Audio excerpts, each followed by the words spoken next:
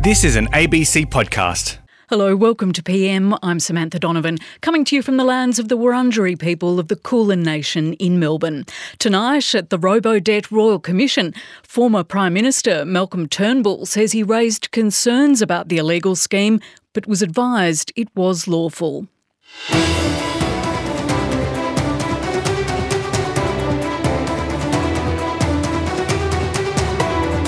Also, supermarkets scramble to prevent supply issues after the collapse of a major freight business. Some fear it could lead to job losses in other parts of the food industry. And the landmark treaty offering protection for the world's oceans. Oh, I was amazed, really amazed. You have a vast range of countries from the poorest to the richest and different political and jurisdictional systems. So I can just imagine that this must have been a major undertaking.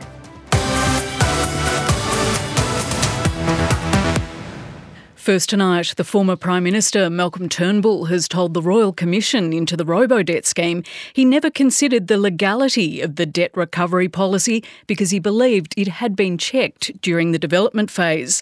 The policy was introduced in full during his term in office, and he pointed to documents presented to Cabinet which indicated all the necessary legal checks had been done. The Robodebt scheme was later found to have been illegal, and the government was forced to pay compensation to those who'd been treated unfairly. Rachel Mealy reports. Malcolm Turnbull is the second former Prime Minister to front the Royal Commission into the Robodebt scheme. Yes, the next witness is the Honourable Malcolm Turnbull AC. Mr Turnbull, will you take an oath or an affirmation? I'll take an oath, Commissioner. Malcolm Turnbull gave evidence to the Commission via video link from Sydney. He says during his term as Prime Minister, he allowed ministers to go about the day-to-day business of their departments. I ran and committed to run, when I became Prime Minister, a traditional cabinet government. The government was not run out of the Prime Minister's office, as some other Prime Ministers have sought to do.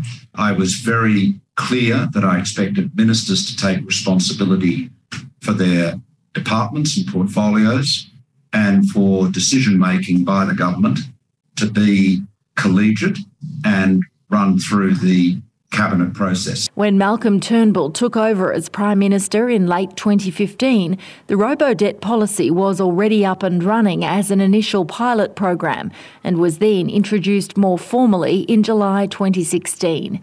He says it didn't ever occur to him to question the foundations of the policy. Cabinet was told that it was lawful in the sense it was consistent with the legislation. He says he raised concerns with the Minister for Human Services, but the legality of the system was never discussed. I did not turn my mind to the legality of the program. It never occurred to us that it was unauthorised. So my concern was essentially accuracy and fairness. That was what we were trying. That was a concern from me and my office. We didn't turn our mind to legality or lawfulness. Because we'd assumed that was as it had been represented. Malcolm Turnbull pointed to a Cabinet submission from 2014 in which it was expressly stated that no new legislation would be required for the introduction of the policy.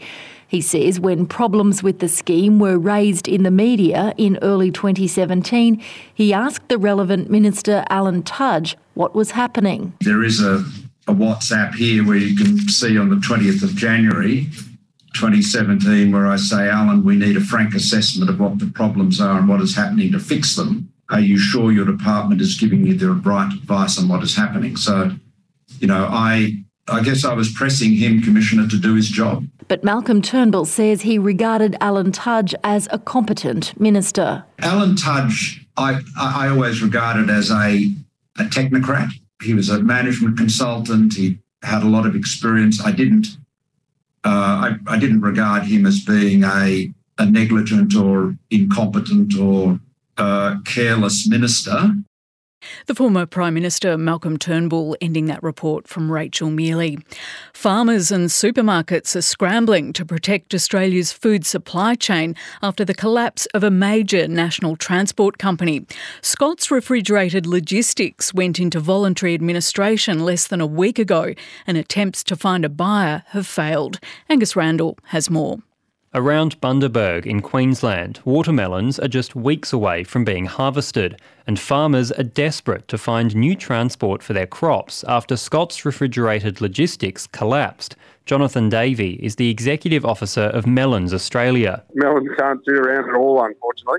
It'll be a decision for the growers as to whether they pick, when they pick, and a lot of that will probably be based on whether they can get it off the farm and into the consumers. There isn't just a whole heap of latent capacity in the freight space where you can just pick up the phone and call someone else up and the next day they're picking up your fruit. Before they went into administration last week, Scott's trucks were covering 500,000 kilometres a day.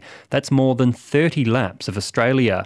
It's a dramatic and rapid collapse, from voluntary administration to going under in the space of a week. Scott Langdon is from receiver KordaMentha. We went out and actively sought interested parties to see who would be able to buy the business and continue it as a going concern. But given the financial position of the business and the severity of the cash flow and negative position the business found itself within, we were only able to run a very short sale process. The management team and our team are doing everything possible to minimise the damage to customers and to ensure we can still pick up the produce and also get it onto the shelf. If we had some more financial assistance, we could see the business close in a very dignified way, in a way that has harm minimisation to employees and customers. But ultimately, the business will be wound up and the employees will not be employees of Scott's going forward. Scott's was the sole supplier of refrigerated products to Coles and Aldi. Richard Olsen is the New South Wales and Queensland State Secretary of the Transport Workers Union. Here we have a contractor who has been contracting to major retailers, including the likes of Aldi, who have made millions of dollars of profit.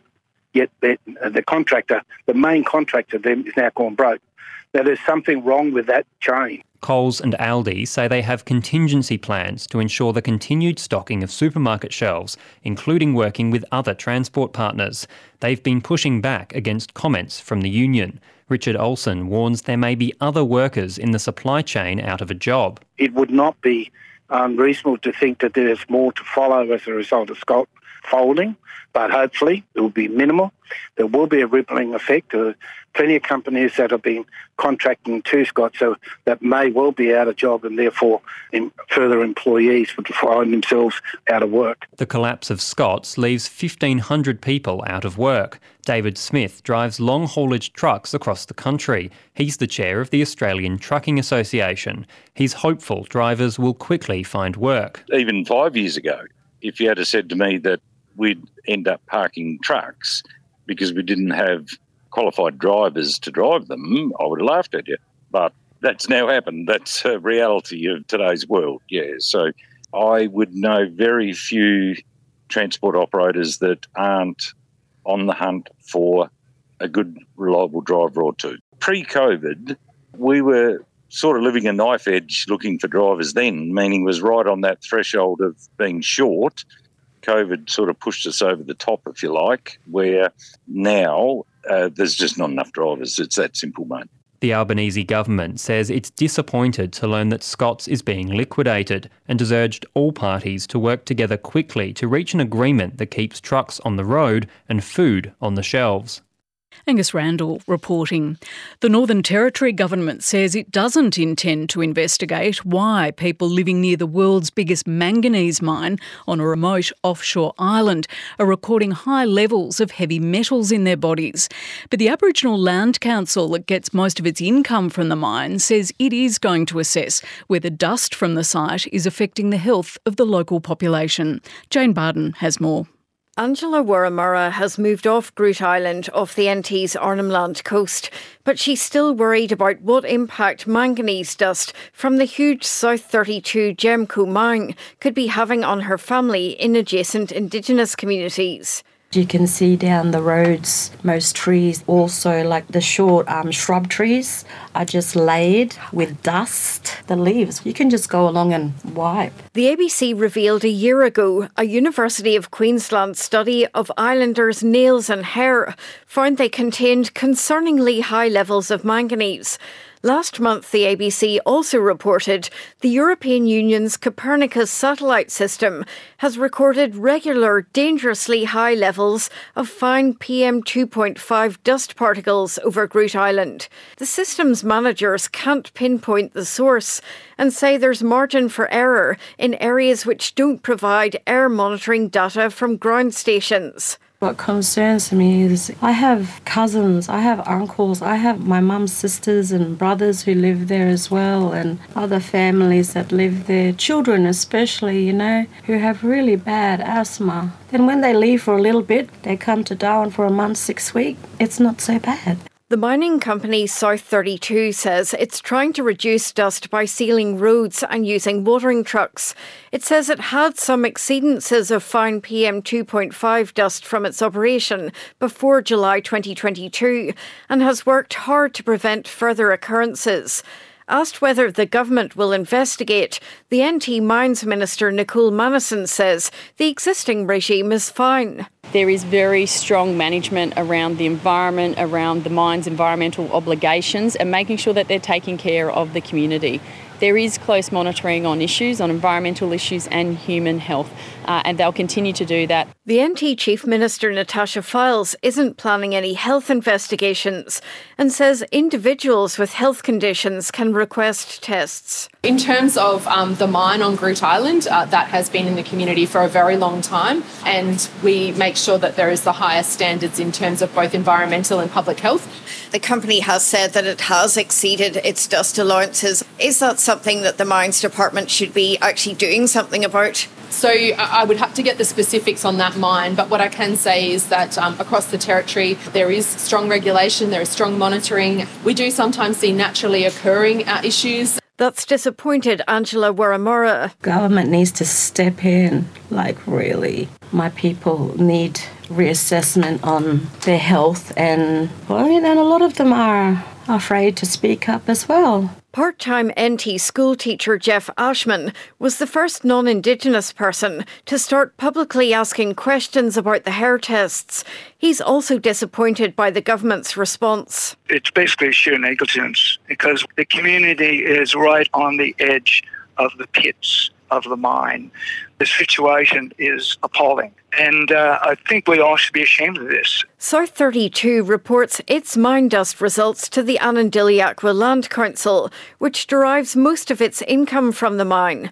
The council wouldn't be interviewed, but it has said it's working with South32 to design further investigations to find out whether there have been health impacts from manganese mining. At the Federal Parliament Budget Estimates Committee, the Land Council's Chief Executive, Mark Hewitt, told Independent Senator Lydia Thorpe the hair and nails study it commissioned was inconclusive. The World Health Organization advises breathing in low levels of manganese can cause damage to the brain, as well as respiratory and reproductive systems. Can you confidently say that people in the community properly understand these health risks? There was no indication of cognitive impairment or physical damage to people. It must be acknowledged that manganese occurs naturally in the environment of Groote. So it's inevitable that manganese does come into the nervous system of people. Angela Waramura is urging her community to get tested. If you think you have health concerns from this mine, go and get yourself tested, fully assessed. Get your proof, your evidence. Don't be afraid. Groote Eylander Angela Waramura talking to Jane Barden. This is PM. I'm Samantha Donovan. You can hear all our programs live or later on the ABC Listen app.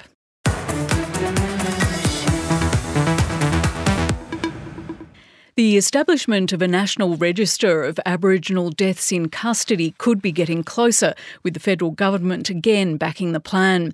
But it's emphasising the states are responsible for the management of prisons.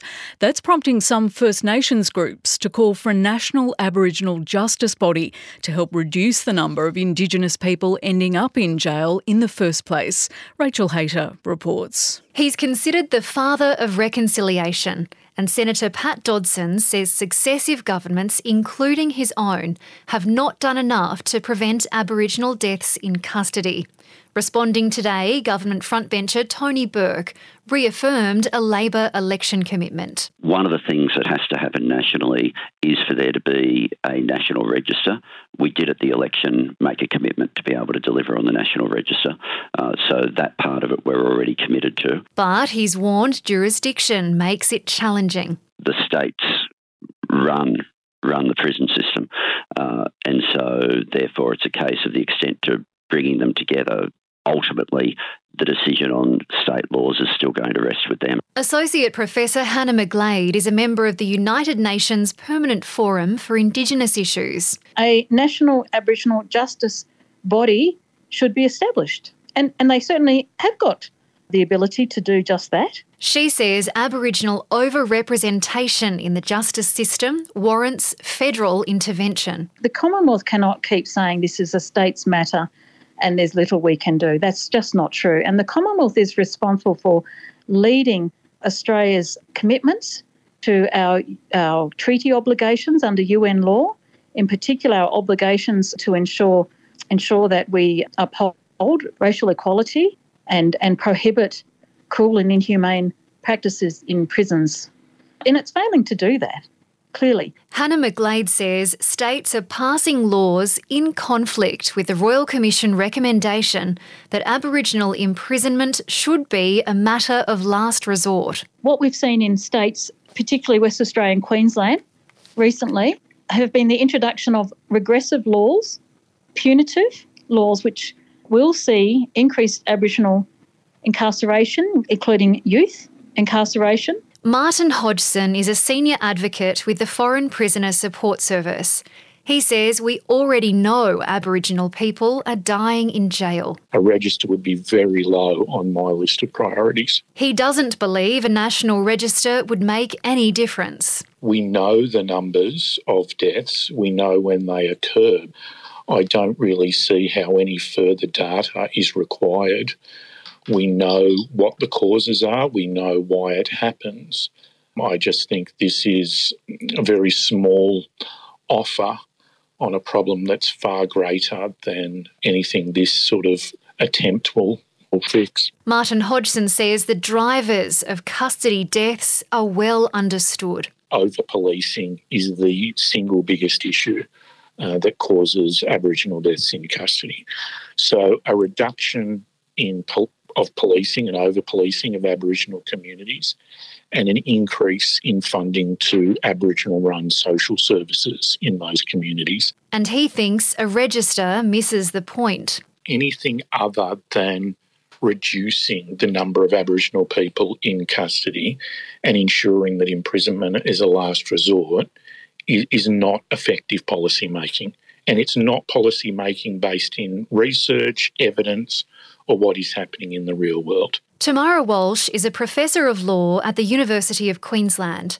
She runs the UQ Deaths in Custody Project, an online, publicly available database of every death in custody since 1991. Aboriginal people are much more likely to be in custody than non-Aboriginal people, and therefore the number of Aboriginal people who die in custody is necessarily very high. She says in around 3/4 of coroner's inquest reports, race is not recorded. There is no official way of us knowing how many Aboriginal deaths in custody have occurred since 1991 because coroners do not routinely say the race of the person who has died. Tamara Walsh says there are themes across coroners' recommendations which are not heeded. Some of them are very simple, making sure that people who are intoxicated are not held in police cells, making sure that we're not putting people in custody unless they actually really need to be there.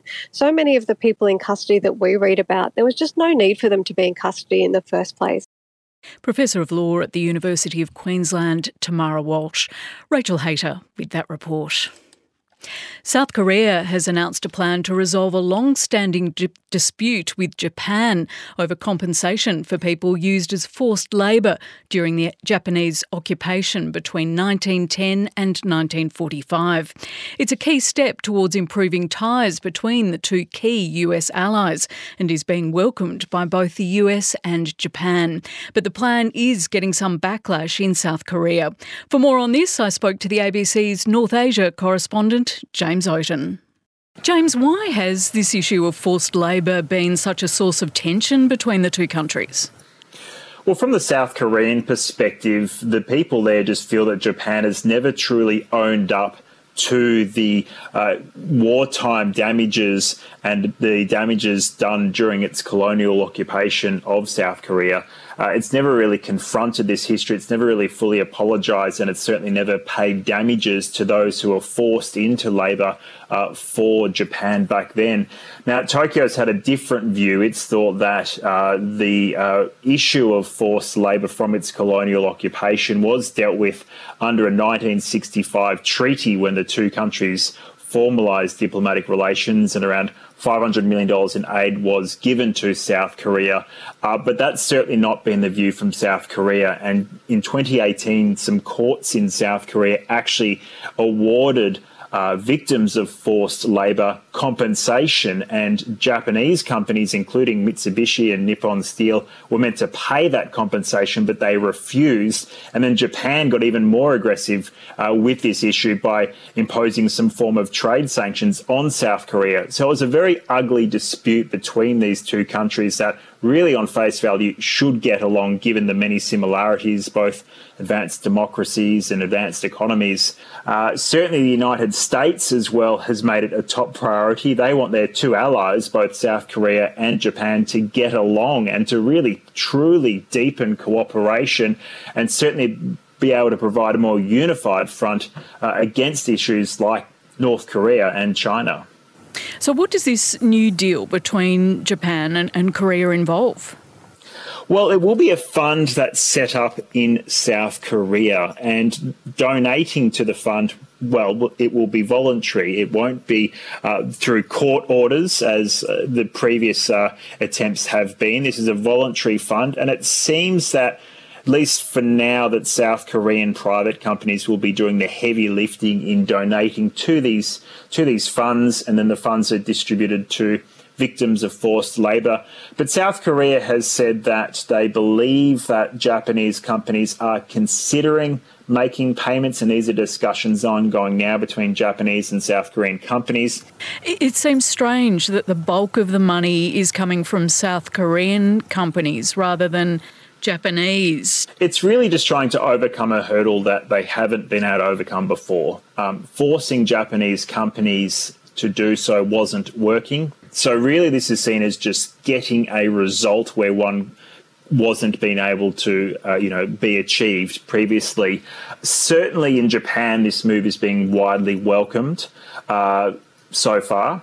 But in Korea, the opposition party there, the main opposition party, has labelled it submissive diplomacy, and that really it's Japanese companies that should be doing the heavy lifting and compensating for these war crimes, and that somehow it is, in a strange way, as you kind of pointed out, South Koreans compensating South Koreans for something that Japan did many decades ago. And certainly victims of compensations, victims of forced labour and their lawyers have saying it's a victory by Japan today. And James, as you said, the United States was very keen to see the matter resolved. Has there been any reaction from its government to this deal as yet?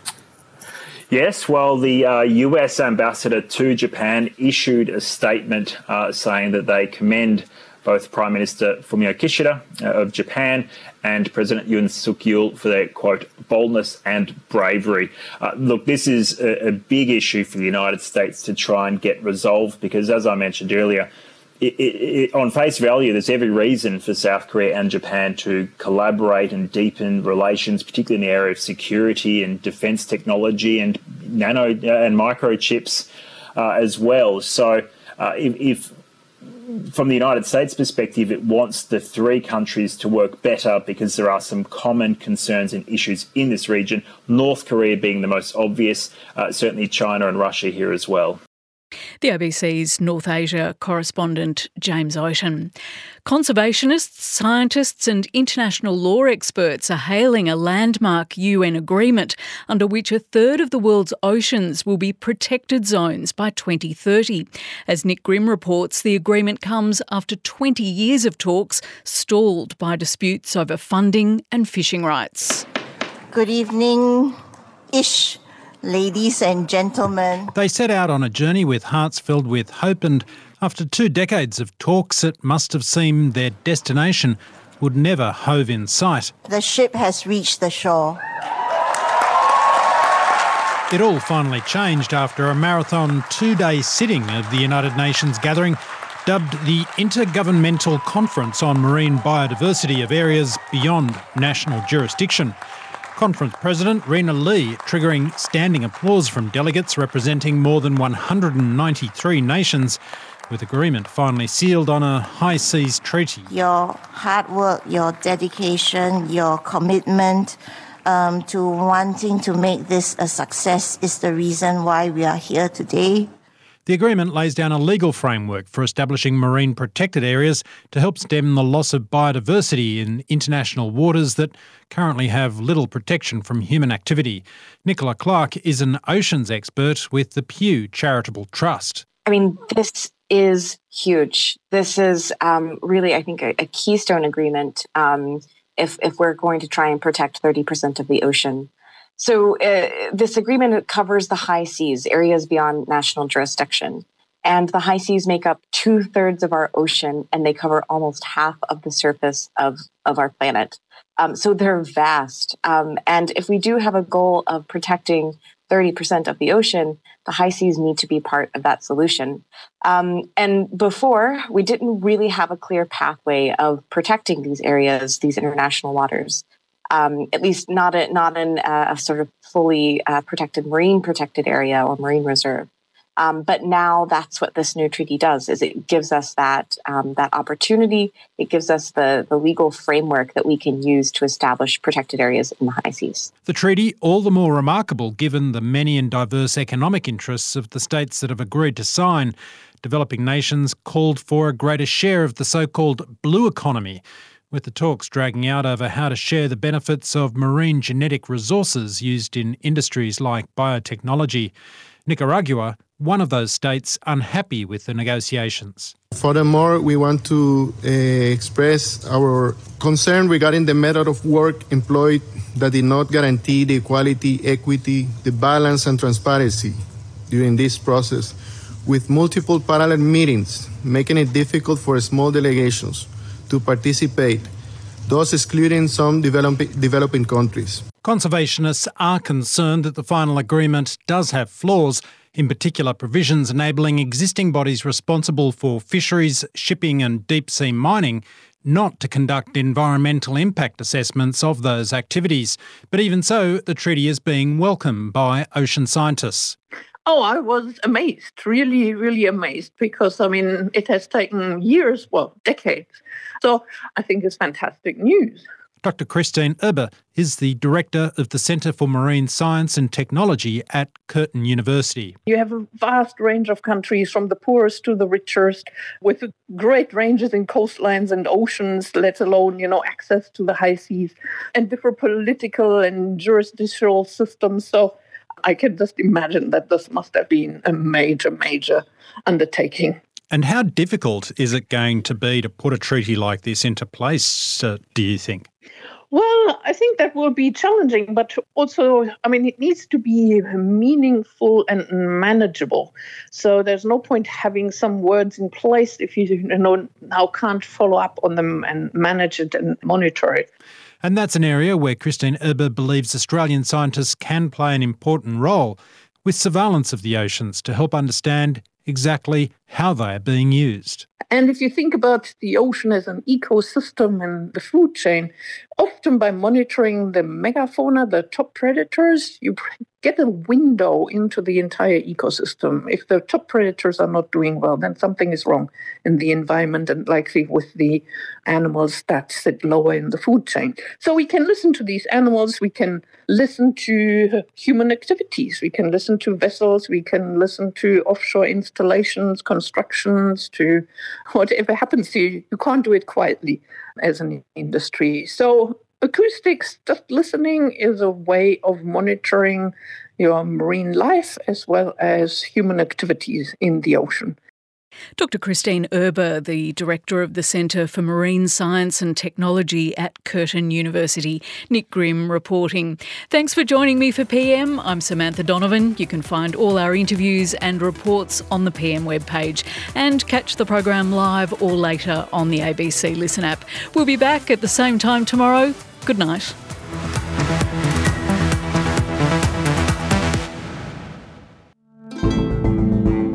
Hi, I'm Sam Hawley, host of the ABC News Daily podcast. With the growing cost of living, we'd all love to pay less in income tax. So why is there a growing number of people arguing against the so-called Stage 3 tax cuts? Today, the host of Radio National Breakfast, Patricia Karvelis, explains the biggest shake-up to income tax in decades and how the wealthier you are, the better you'll do. Look for the ABC News Daily podcast on the ABC Listen app. You've been listening to an ABC podcast. Discover more great ABC podcasts, live radio and exclusives on the ABC Listen app.